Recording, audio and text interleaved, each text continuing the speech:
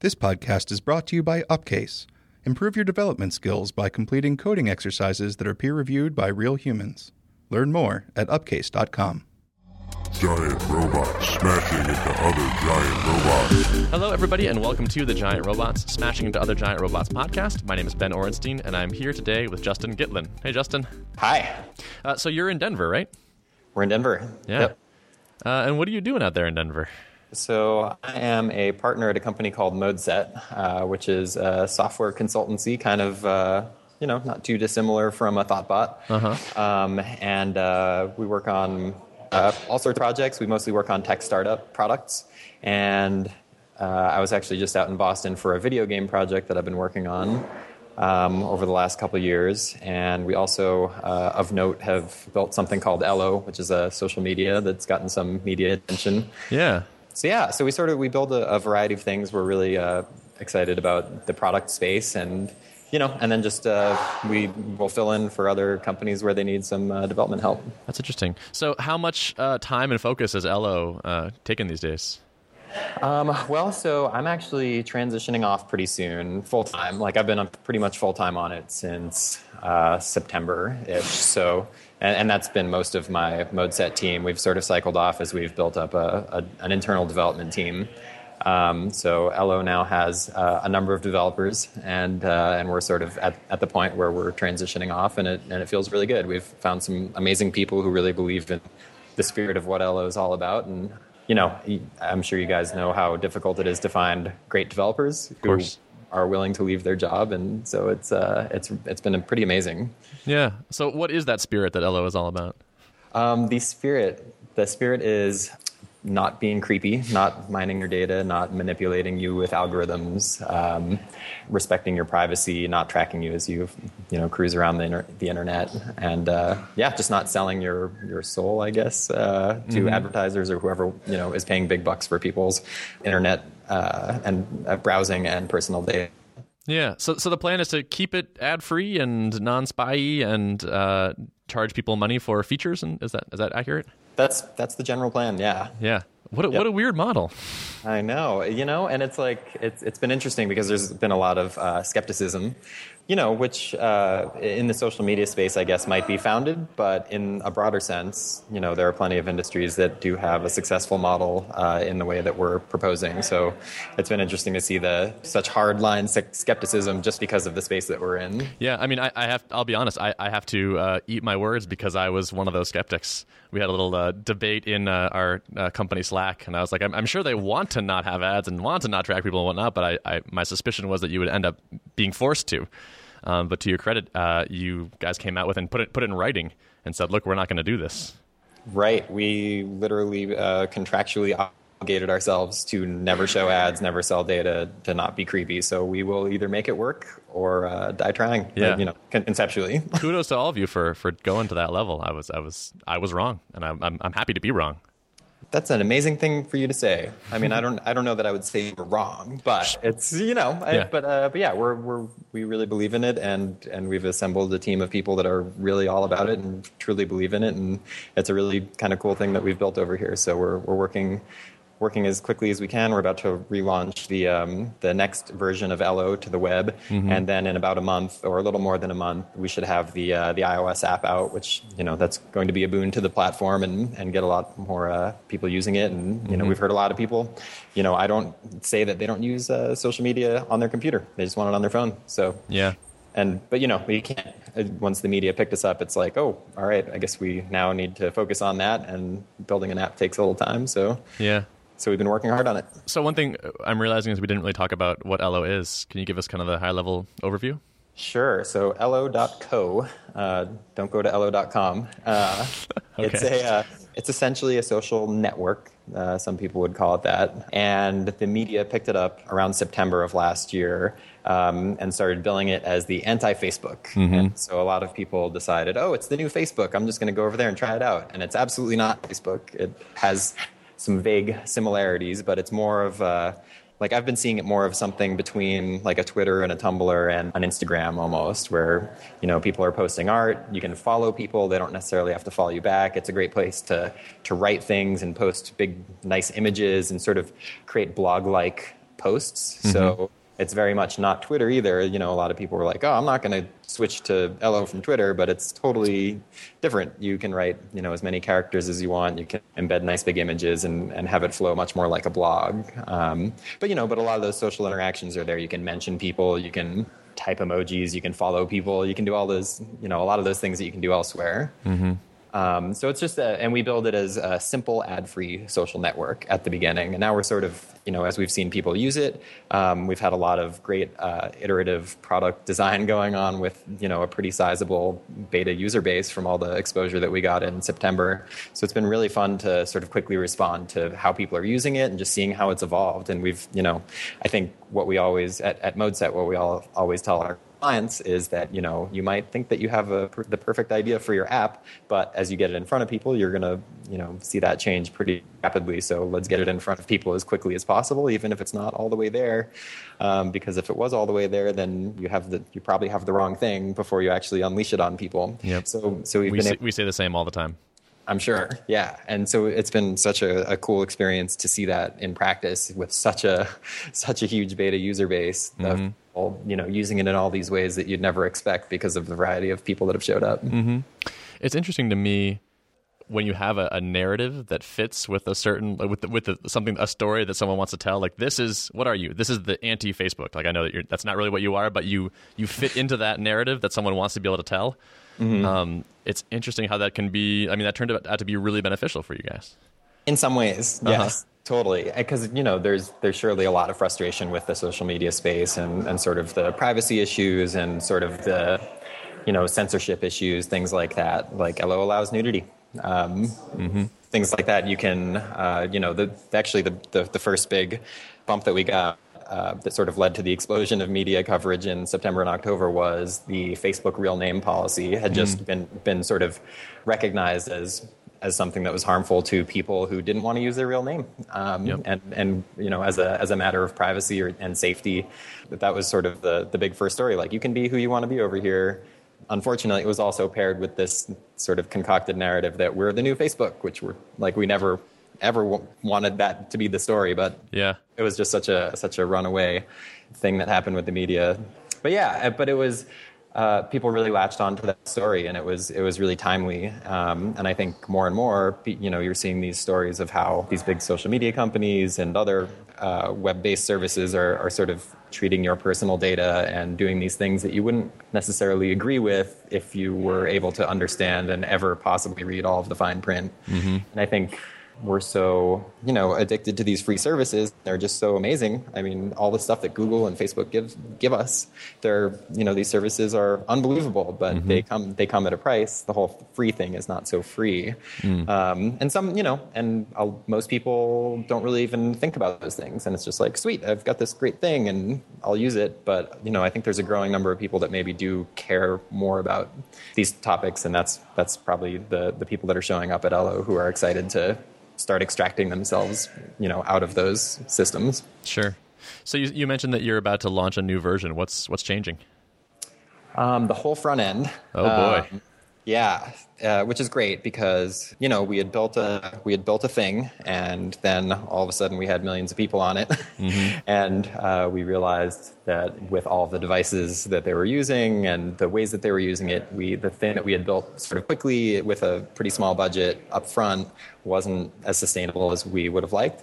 And so now we've sort of gone back, revamped a lot of things about the UI that were sort of pain points for a lot of users, especially mobile users. We've added a whole bunch of new features in the process because, with all this feedback that we've gotten over the last bunch of months, we've figured out the major pain points that people were having with the initial version. And so we've gone back and just fixed a ton of things, just smoothed out all of the sort of stumbling blocks that people had using the site in the first version. So, Any fear that people will not like the new version? So we've been doing user tests. We've actually got some really great people over here that are doing one-on-one interviews with a lot of our sort of heaviest users, and just sort of random users as well. So we had a little party here a couple weeks ago. We had a bunch of people show up at our office, and we had one-on-one interviews with them, and it was a really wide variety of people who use the sites. I think one of the users that blew my mind the most is sort of an older guy, only has vision in one of his eyes, has has a really hard time like seeing the buttons and things on Elo. Like Elo is very grayscale. There are some light grays on the site that people have had problems with. But this guy loves Elo, and we found out that he didn't even really get some of the core concepts of how to use Elo, but he loves it so much, which is sort of something that you wouldn't.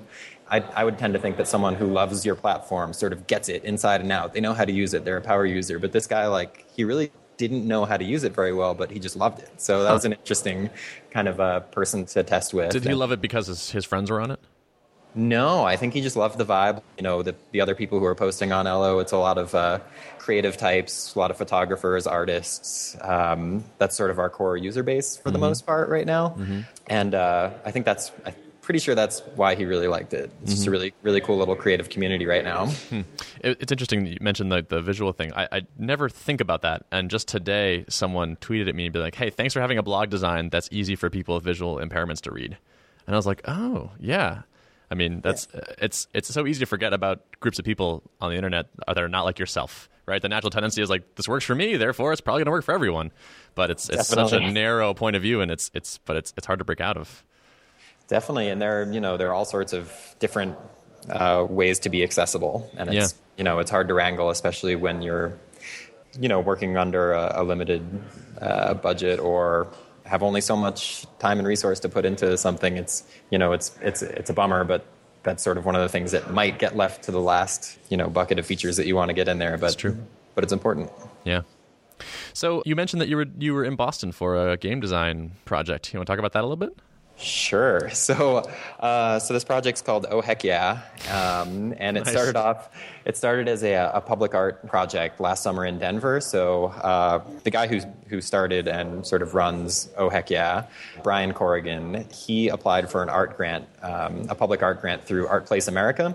Art Place America is an organization that gives out, I think, around $15 million across the country to tens of different public art projects around the country.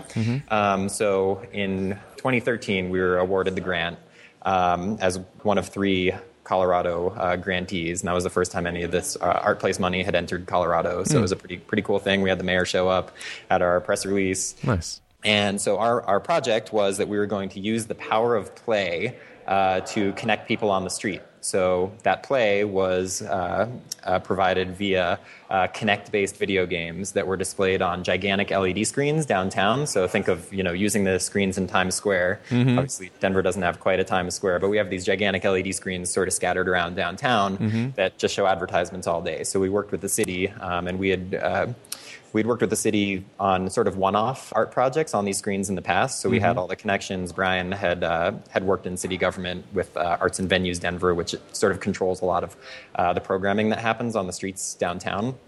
And so worked with the city a bunch. They were super supportive, raised an additional bit of money. We got a $200,000 grant from Art Place America and built 3 Kinect-based video games that were on 3 consecutive street corners downtown, 2 nights a week for 2 months for 4 hours at a time. So last summer was pretty intense for me, but it was incredible. We had tens of thousands of people just come by, start playing with each other. Like when I was building this thing, you kind of mentioned it. You imagine people are like you, but they are very much not. And we had families coming down. These games were all very kid-friendly, really sort of cute graphics, really easy to understand, very simple, sort of casual games.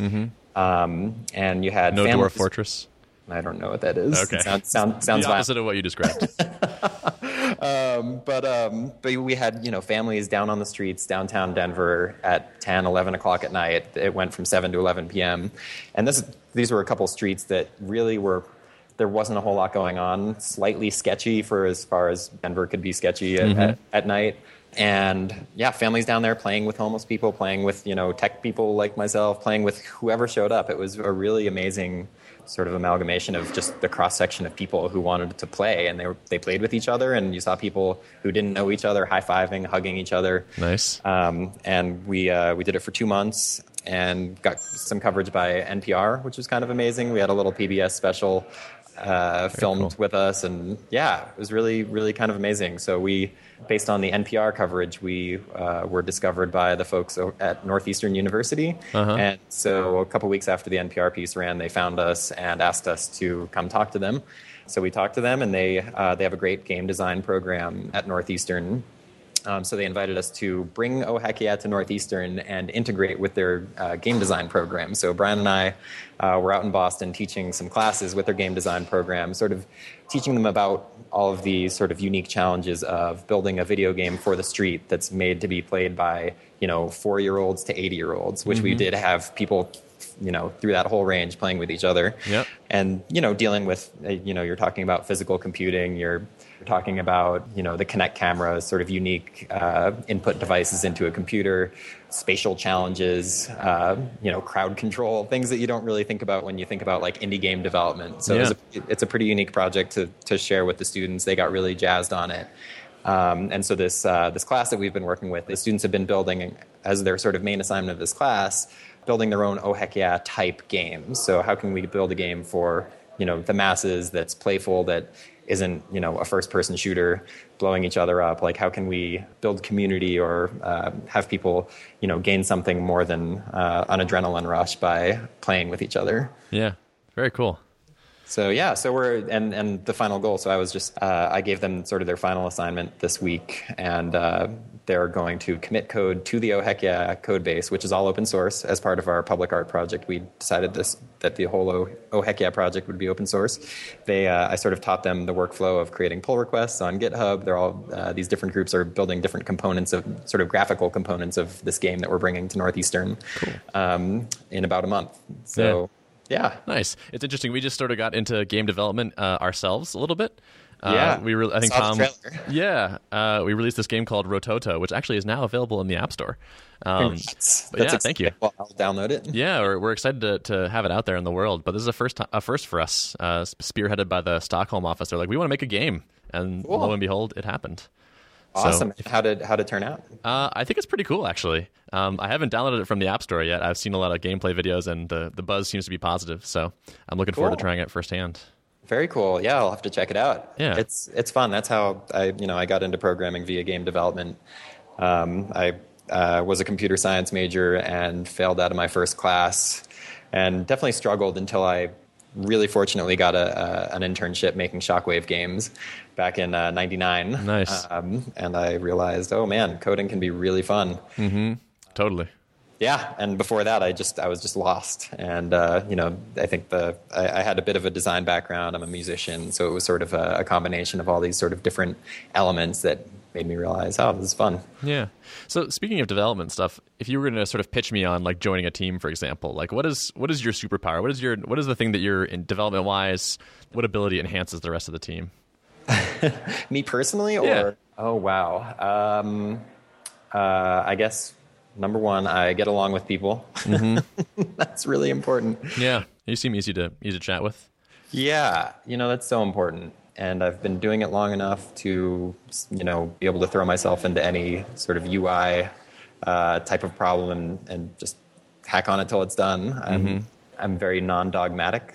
Nice. That's big for us. With my tools. Yeah.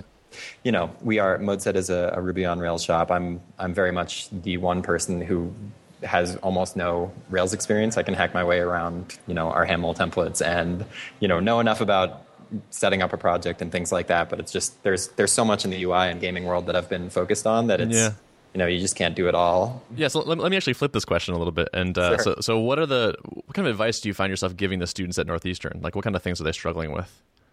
Oh man, the students are so smart. It's mind-blowing how I think back to when I was a computer science student, and the world has just changed so much. We used to read books, and I can't imagine handing one of those students a book on how to find some code answers. That's so funny. Yes. Books are still pretty great though. The books are great. Totally. It's a different thing, It's not like the fast answer resource that I usually go to, but they're wonderful. Fair enough, especially more for conceptual things, right? The jump in quality from I've been sort of piecing together an education from blog posts to someone has written a book here that's been published is pretty substantial. Sure, definitely. Yeah, man. I mean, I would just tell them to just be non-dogmatic, be learning all the time, just experiment late at night. I mean, a lot of the skills that I've learned that are now sort of weirdly in demand, like sort of in the creative coding realm, sort of making magic on a web page or in a video game with, graphical techniques or sort of interesting UI interactions or more experimental input or behavior on a website. All that stuff I learned after hours at 2 a.m. just because I just wanted to learn some weird new stuff. Yeah. That I think is actually really important. That like willingness to go teach yourself things and to branch out and try new stuff. I think that's huge. Totally. I think that's the biggest piece of advice I would give. Gotcha. You're also a musician. I am a musician. I've sort of dropped off quite a bit with the LO thing, and I've been finding a lot more satisfaction with the world of creative coding versus creative musicianing. There's far fewer people doing it, so it's more of sort of an arcane thing right now. I mean, it's a growing field, but it's still more unique than I think being a musician, which is it's a bummer to say. Like when I was really, really into being a musician, I've played hundreds of shows around Denver. I've played in Boston. I've played at South by Southwest.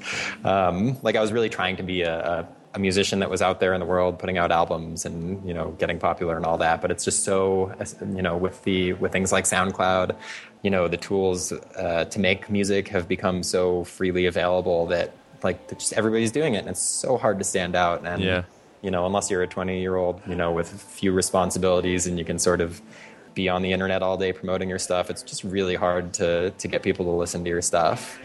And it's very much less a profitable endeavor than writing code. So I've found that these creative coding exercises that I've gotten myself into after hours become something that is actually valuable and that people will pay for that creativity that is really hard to find paying work for in the music world.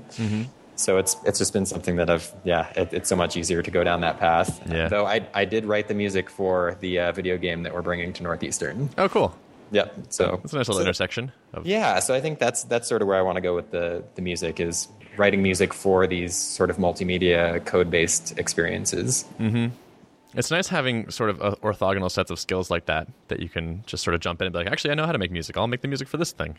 Yeah, and I guess that's another piece of advice, thinking about what I would tell my students is, the more you know about all these different fields, the more you find yourself or can find yourself in a niche that you're sort of the only person to go to. And that's been true for my career for sure. Like just knowing about, video formats and audio formats and being able to catch the musical vibe and just know that, yes, this is like a holistic experience that we've built that makes sense. And being able to spot those things, has led me to be able to create these cool things that I love to create. Yeah. I've been rereading this book that I really enjoyed by Scott Adams, the guy that made Dilbert, called it's called roughly like How to Fail at Nearly Everything and Still Win Big, something like that.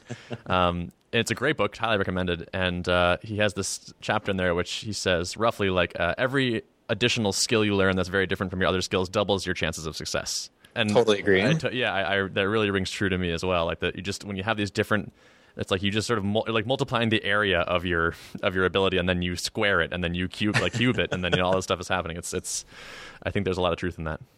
Yeah, I mean, like I said, I failed my first computer science class. Development has not come easy to me. I've been a professional for about 15 or 16 years now, and I feel like I'm a decent developer now after that long, but I feel like there are people who could have done it, who could have been developing for 3 years that would be far better than I am. Yeah. So, but it's those combination of skills that have sort of landed me where I've been.